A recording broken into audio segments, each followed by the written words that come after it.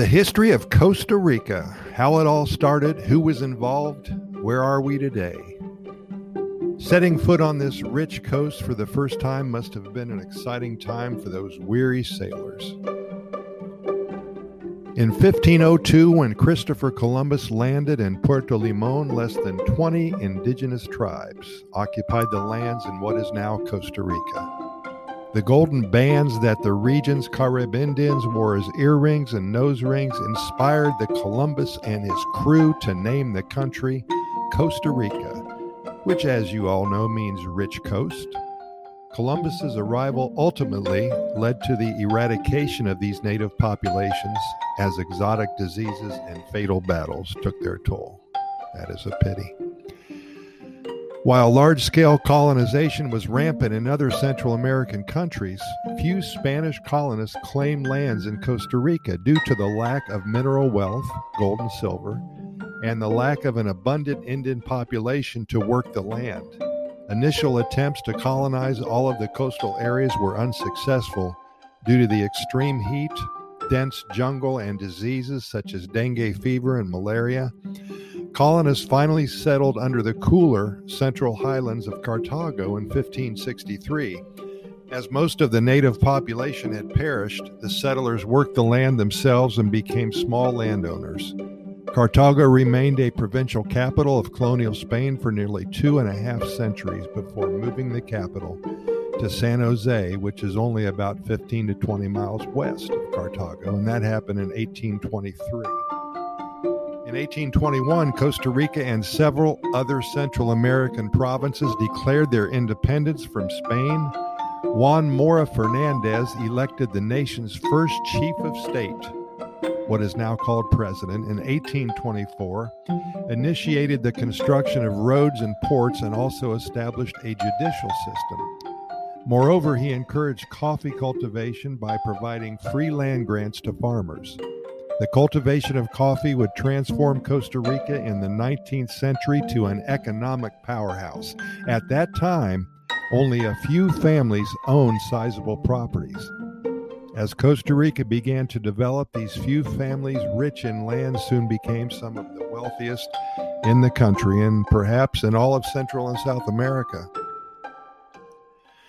To support the coffee trade, an ox cart path was built from the fertile Central Valley, where most of the coffee was being grown, to the Caribbean coast for direct export to Europe and other parts of the globe. This trade ultimately opened doors to European influence as doctors, artisans, and naturalists from these areas immigrated to Costa Rica in the 1850s. The capital city of San Jose rapidly developed, and as a note, was one of the first 3 cities in the world to have electricity. I'm going to repeat that because I didn't know that. San Jose was one of the first 3 cities in the entire world to have electricity.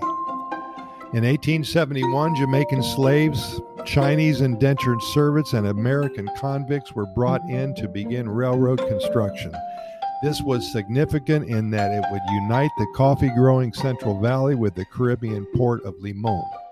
The new railroad helped boost the coffee industry, and the steady rise in coffee exports resulted in a wealthy upper class and a prosperous Costa Rican economy. In fact, Barrio Amon, just a few blocks north of the downtown area of San Jose, is home to many of the mansions that these coffee barons built in the 1890s through to about 1910. 20 or 30 years, there was just an incredible spurt of construction in Barrio Amon. This barrio now is home to many hotels and B&Bs and cafes, but still holds the charm of the past. I suggest a walking tour when you visit Costa Rica. The first democratic elections were held in 1889, and other than 2 brief periods of violence, democracy has been synonymous with Costa Rica ever since. Costa Rica is one of the most successful democracies in the Americas. In 1917, Federico Tinoco overthrew the elected president Alfredo Gonzalez. Most Costa Ricans, as well as the United States, opposed Tinoco's overthrow, and he was deposed in 1919. In the close presidential election of 1948, Rafael Calderón fraudulently claimed victory over Otilio Ulate. The dispute precipitated a 6-week civil war, resulting in over 2,000 deaths. Jose Ferrer, a supporter of Ulate, assumed presidency for 18 months before deferring to Ulate, finally. Economic and social reforms since 1948 have enabled the country to remain very stable. A new constitution was adopted, and elections have since been free and what they say is fair. Can't tell you that for sure, but that's what they say, free and fair. Costa Rica still has a large agricultural sector, including coffee, banana, pineapple, sugar exports. In the last 20 years, ecotourism and technology have taken off and become top-earning industries in the country.